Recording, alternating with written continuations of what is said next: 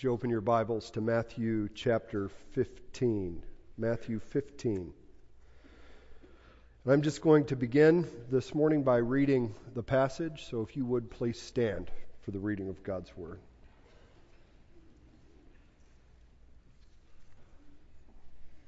Beginning in verse 21, which is where we left off last week. Jesus went away from there and withdrew to the district of Tyre and Sidon, and behold, a Canaanite woman from that region came out and was crying, "Have mercy on me, O Lord, Son of David. My daughter is severely oppressed by a demon." But he did not answer her a word. And his disciples came and begged him, saying, "Send her away, for she is crying out after us." He answered, "I was sent only to the lost sheep of the house of Israel." But she came and knelt before him, saying, "Lord, help me." And he answered, "It is not right to take the children's bread and to throw it to the dogs." She said, "Yes, Lord, yet even the dogs eat the crumbs that fall from their master's table." And then Jesus answered her, "O woman, great is your faith. Be it done for you as you desire." And her daughter was healed instantly. Jesus went on from there and walked beside the Sea of Galilee, and he went up on the mountain and sat down there. And great crowds came to him, bringing with them the lame, the blind, the crippled, the mute, and many others. And they put them at his feet, and he healed them, so that the crowd wondered when they saw the mute speaking, the crippled healthy, the lame walking, the blind seeing, and they glorified the God of Israel. Then Jesus called his disciples to him and said, "I have compassion on the crowd, because they have been with me now 3 days and have nothing to eat. And I am unwilling to send them away hungry, lest they faint on the way." And the disciples said to him, "Where are we to get enough bread in such a desolate place to feed so great a crowd?" And Jesus said to them, "How many loaves do you have?" They said, 7, and a few small fish. And directing the crowd to sit down on the ground, he took the 7 loaves and the fish, and having given thanks, he broke them and gave them to the disciples, and the disciples gave them to the crowds. And they all ate and were satisfied. And they took up 7 baskets full of the broken pieces left over. Those who ate were 4,000 men, besides women and children. And after sending away the crowds, he got into the boat and went to the region of Magadan. The word of the Lord. You may be seated.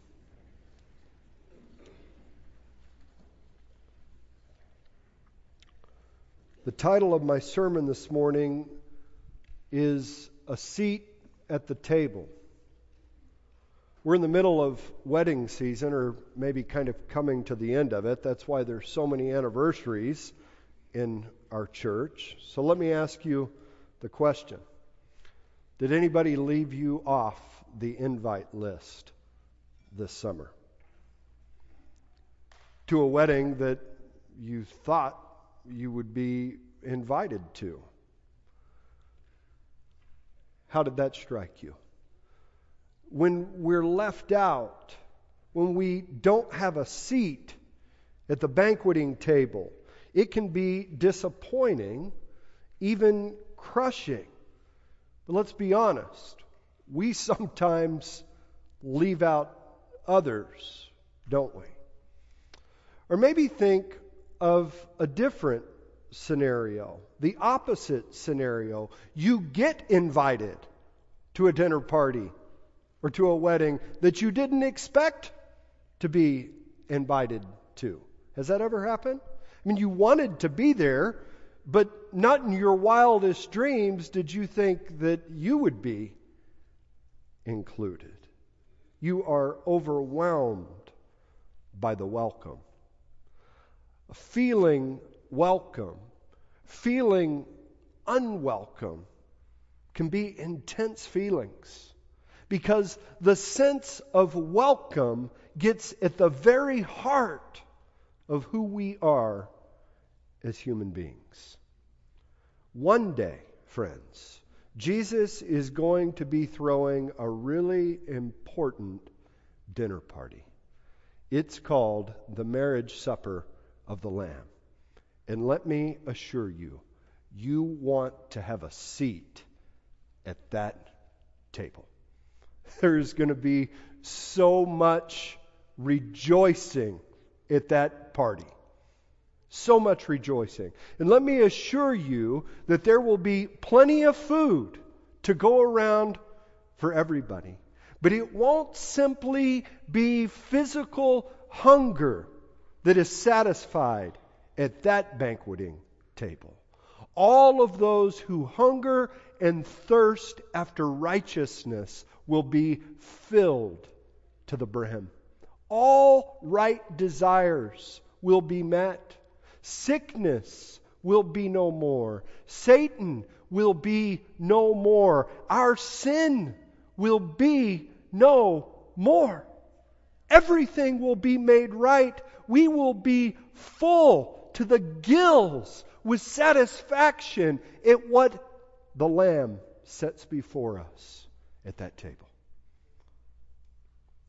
But not everybody is going to be there. And so the question before us this morning is, who will be there? Who will have a seat at that table? And our text gives us an answer. This is what it is. Jesus welcomes anyone at his table who comes to him in faith. Jesus welcomes anyone at his table who comes to him in faith. That is my sermon in a sentence. But what does it look like to come to him in faith? And why does Jesus welcome anyone who comes to him in faith? Two questions that we need to answer. And each of these questions has to do with the heart. It has to do with desire. So the first question, what does it look like to come to Jesus in faith, has to do with our heart. It has to do with our desire.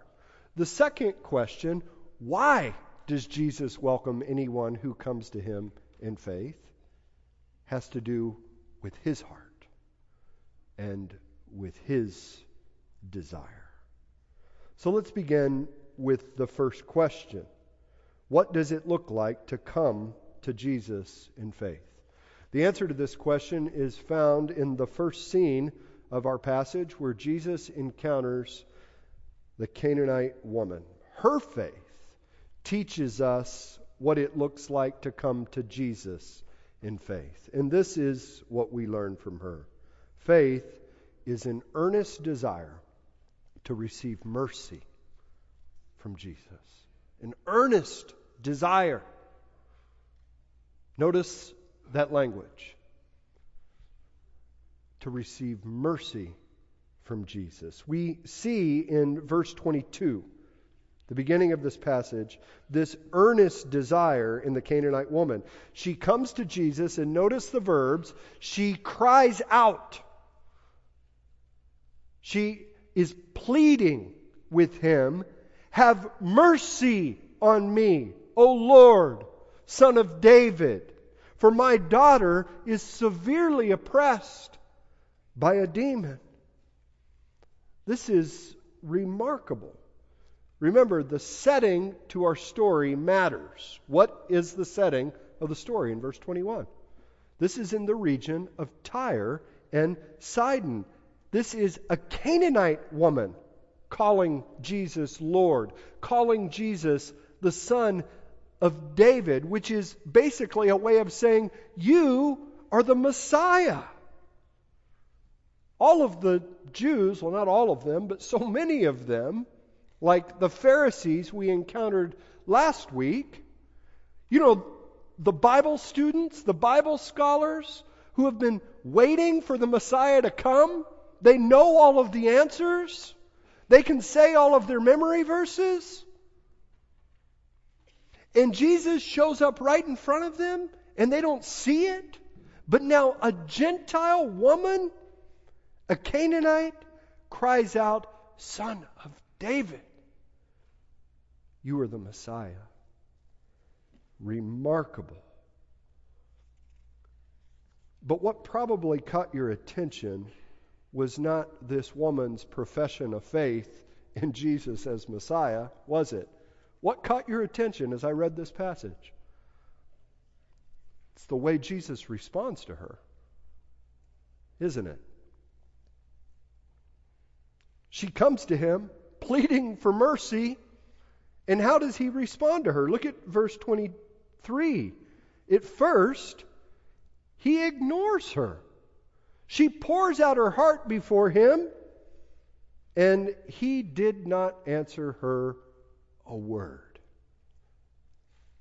Then his disciples want to send her away. She's not welcome at this party.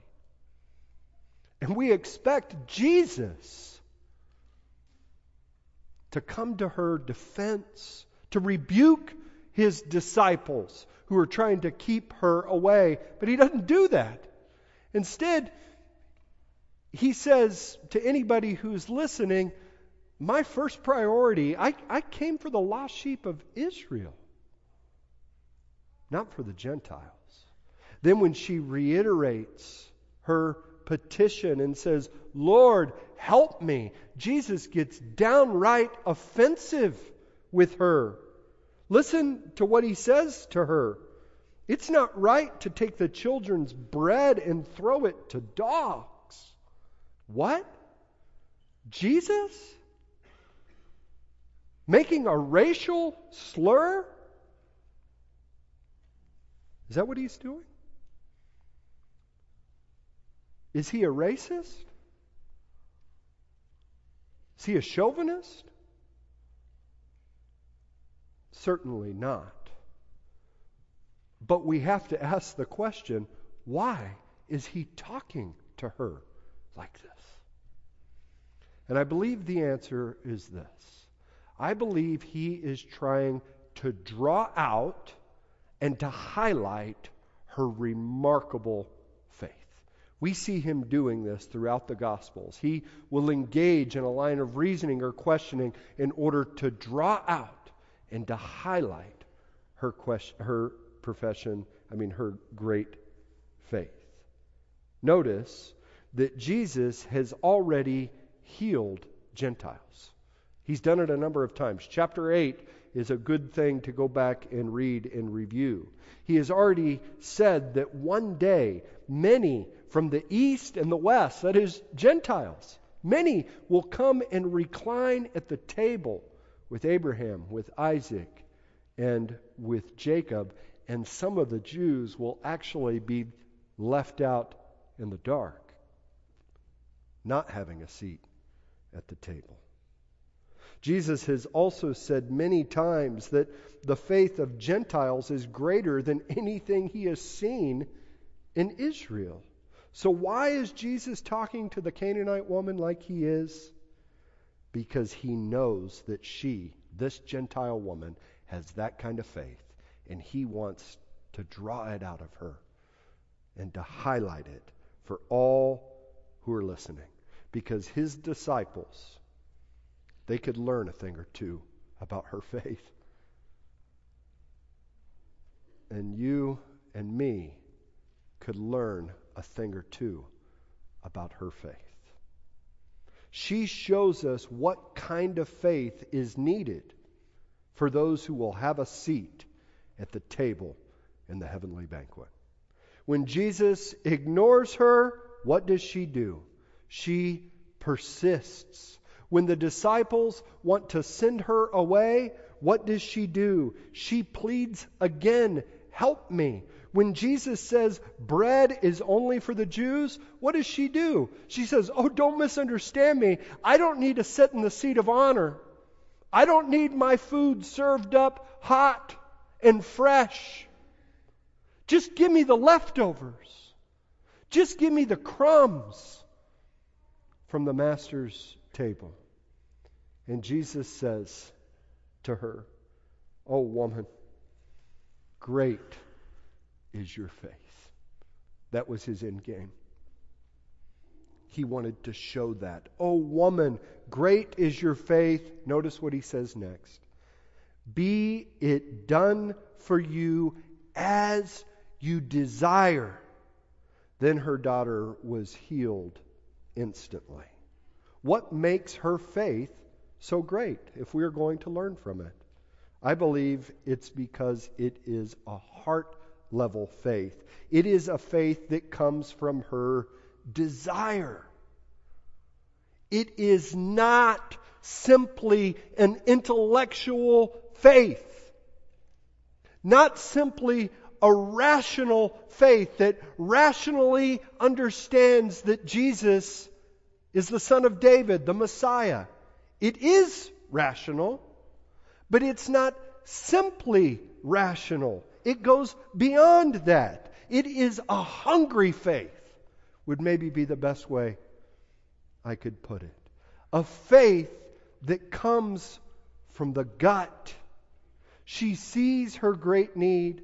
She knows that only Jesus can meet that need. That's faith. An earnest desire to receive mercy from Jesus. That's the tonal quality of saving faith. About 10 years ago, my niece was diagnosed with a rare form of eye cancer. She could have lost her eye. She could have lost her life. In fact, it was a real and present danger. She was just a little girl. My brother and his wife were devastated. But then they became desperate to find her the help that they needed, voraciously seeking the help that she needed. And what they learned was that the best help available for her was not available in the hospitals in Kansas City. The best help available for this type of cancer was available at a hospital in Philadelphia. They knew that. They learned that. So what did they do with that? Did they just tuck that knowledge away? No. They put that knowledge to use. They got on the phone. They begged and pleaded to get her into this hospital. They got the referrals they need. They got on the airplane time after time after time. They had an earnest desire for Livy to get the help that she needed. They believed and knew in their mind that this hospital in Philly was the best, and so they went there. And it worked. After many trips and many specialized chemo treatments, she was healed. That's the picture of the earnest desire that is needed. The earnest desire that we see in the Canaanite woman. The earnest desire that this passage is calling us to.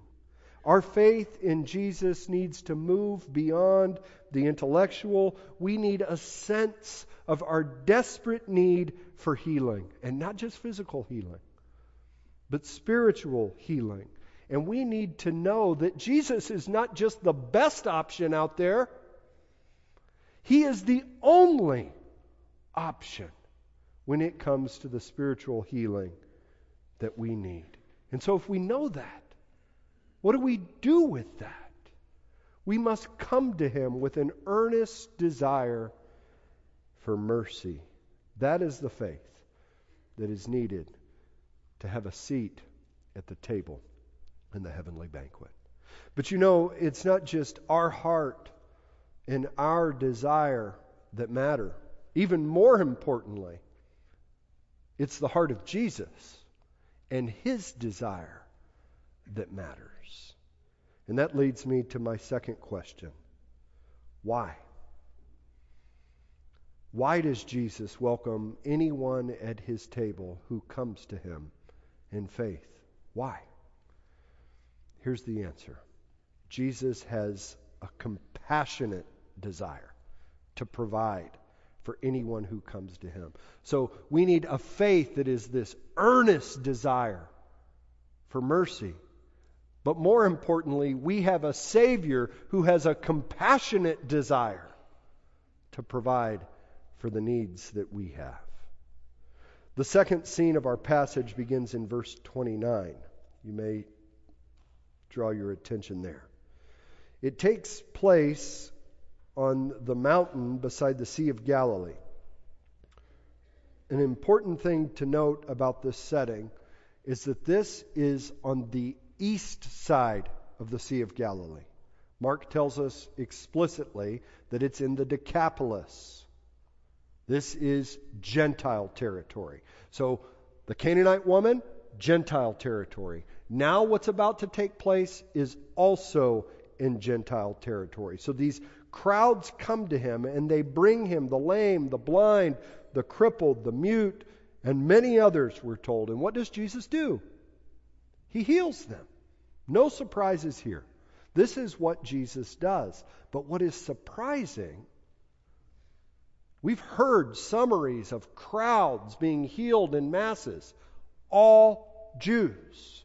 Now we're being told the same type of thing, but it applies to Gentiles. The other surprising thing is the great faith they have, like the Canaanite woman. In verse 31, we read that when they experienced all of this healing, they wondered. They wondered. You may write in the margin there what the NIV says. They were amazed. I think that gets at it a little better. Or they were astounded. Or they marveled. This is Matthew's way. He uses this word a lot to say they had great faith. He goes on at the end of that paragraph to say that they glorified the God of Israel. Gentiles in Gentile territory giving glory to the God of Israel. Remarkable. But what I want to focus on is what happens next. These crowds are spending time with Jesus. They're being healed by Him. They're likely at His feet listening to His teaching. They're there 3 days and they become hungry. And so what does Jesus do? He calls His disciples to Him and says, I have compassion on the crowd because they have been with me now for 3 days and have nothing to eat, and I am unwilling to send them away hungry, lest they faint on the way. There it is. The heart of Jesus. That's why He welcomes anyone who comes to Him in faith. It's because His heart overflows with compassion. He's not willing to send away those who come to Him hungry. Literally, that reads, He does not desire. He does not desire to send them away. Jesus' desire is to provide for anyone who earnestly desires Him. When Jesus fed the 5,000 in chapter 14, what did the disciples want to do? Send the crowds away. When the Canaanite woman comes, what do they want to do? Send her away. Hospitality is too hard for Jesus' disciples. He knows this tendency in them, and so He cuts them off at the pass here. Before they can say anything, He says, I have compassion on the crowd. I am unwilling to send them away. My great desire is to feed them, because that's what the Good Shepherd does. What follows is the miracle of feeding the 4,000. Very similar to what you saw a couple of weeks ago with the feeding of the 5,000. So why is this story even here? The main difference is the audience. It's no longer a group of Jews, it's a group of Gentiles. That's what I think we're meant to see. Jesus' ministry to the lost sheep of Israel was first, to the Jews first. But here we see him widen his welcome. The Jews first, but now he widens his welcome to the Gentiles. And so the emphasis here is that Jesus has a compassionate desire to provide for anyone who comes to him in faith. He is demonstrating tangibly that the bread that was given to the children of Israel in chapter 14 is here being given in chapter 15 to the Gentile dogs. But Jesus doesn't see them as dogs. He not only has compassion on the Jews, he gives the same compassion to anyone who comes to him in faith. He sets a table in the wilderness for Jews and Gentiles. He feeds both. And guess what? Both are so stuffed that they can't even eat everything that's laid out in front of them. Same story for both the Jews and the Gentiles. So who can have a seat at the table? Anyone who places their trust in Jesus. And why is that the case? Because of Jesus' heart, his compassion, his desire to provide. But his heart is for so much more than providing for our physical needs, for so much more than filling our stomachs with bread, more than healing of sicknesses. It is a heart to deal with our deepest and most fundamental hungers, thirsts, desires. Jesus came to save us from our sins. And how did he do that? Not through miracles in the wilderness. He did that on a cross, where he paid the price for our sins by bearing the blame that was ours. And this passage actually points to that. Notice here in the feeding of the 4,000, we're told, what does Jesus do? He has everybody sit down. And then he takes bread, and after he gives thanks, he breaks that bread. He gives it to the disciples who give it to the people, and then they eat. In chapter 26, we see the same type of thing going on, only this time it's not on a mountainside. It's in an upper room. There too, Jesus has the people sit down. And when he takes the bread and gives thanks, he broke it and gave it to them, saying, "Take, eat, this is my body."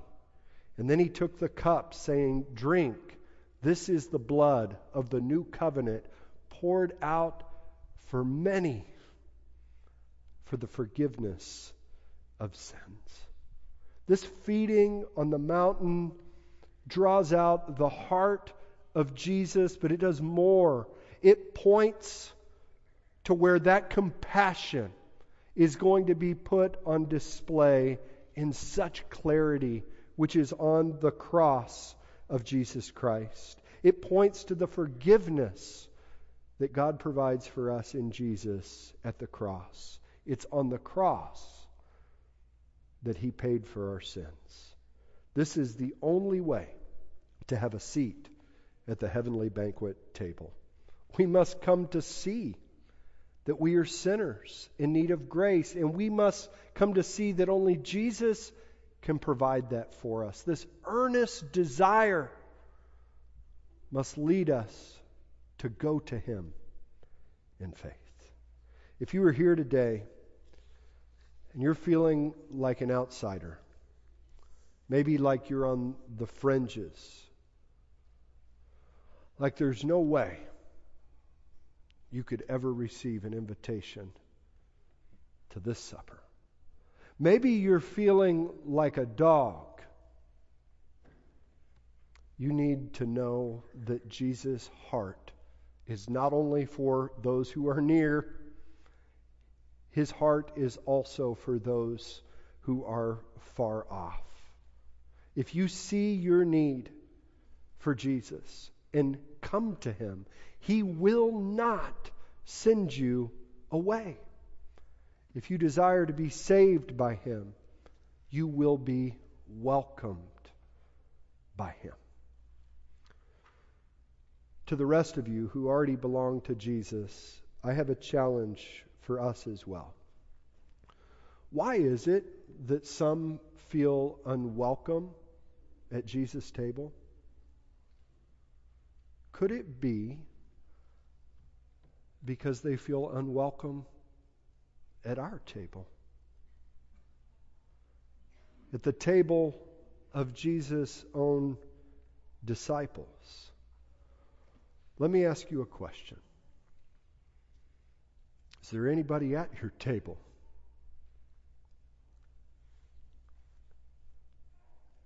and if so, who? What does your dinner table look like? Or whatever space of welcome you have available to you. Does it reflect the dinner table of our Lord? This table set in the wilderness in the middle of Gentile country?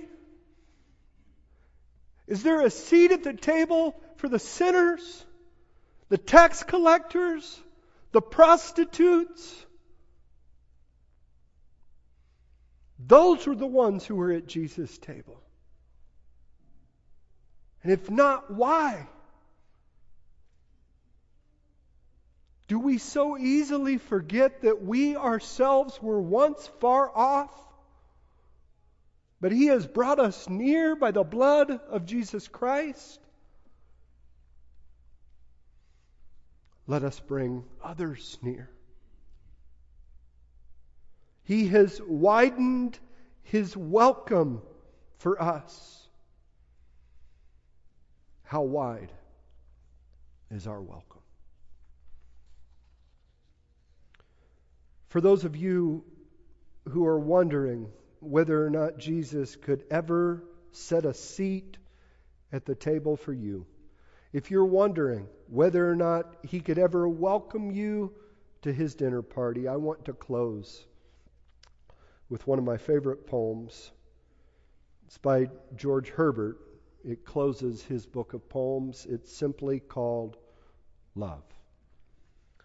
And this poem, Love, is the name Herbert gives to Jesus.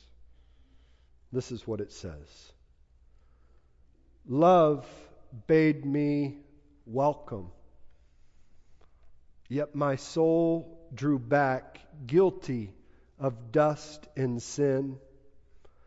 But quick-eyed love, observing me grow slack from my first entrance in, drew nearer to me, sweetly questioning if I lacked anything. A guest, I answered, worthy to be here? Love said, you shall be he. I, the unkind, ungrateful? Ah, my dear, I cannot look on thee. Love took my hand and smiling did reply, who made the eyes? But I. Truth, Lord, but I have marred them. Let my shame go where it doth deserve. And know you not, says Love, who bore the blame? My dear, then I will serve. You must sit down, says Love, and taste my meat. And so I did sit and eat. This is your invitation to the great feast, the heavenly dinner party, the marriage supper of the Lamb. If you desire to come to the one who bore your blame, then by all means come. You will indeed be welcome. Let us pray.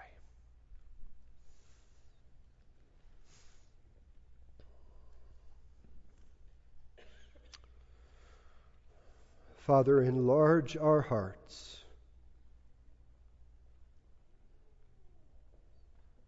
that we may understand in deeper measure your welcoming love in Christ. Then help us to extend that same welcoming love to others. We ask in Jesus' name.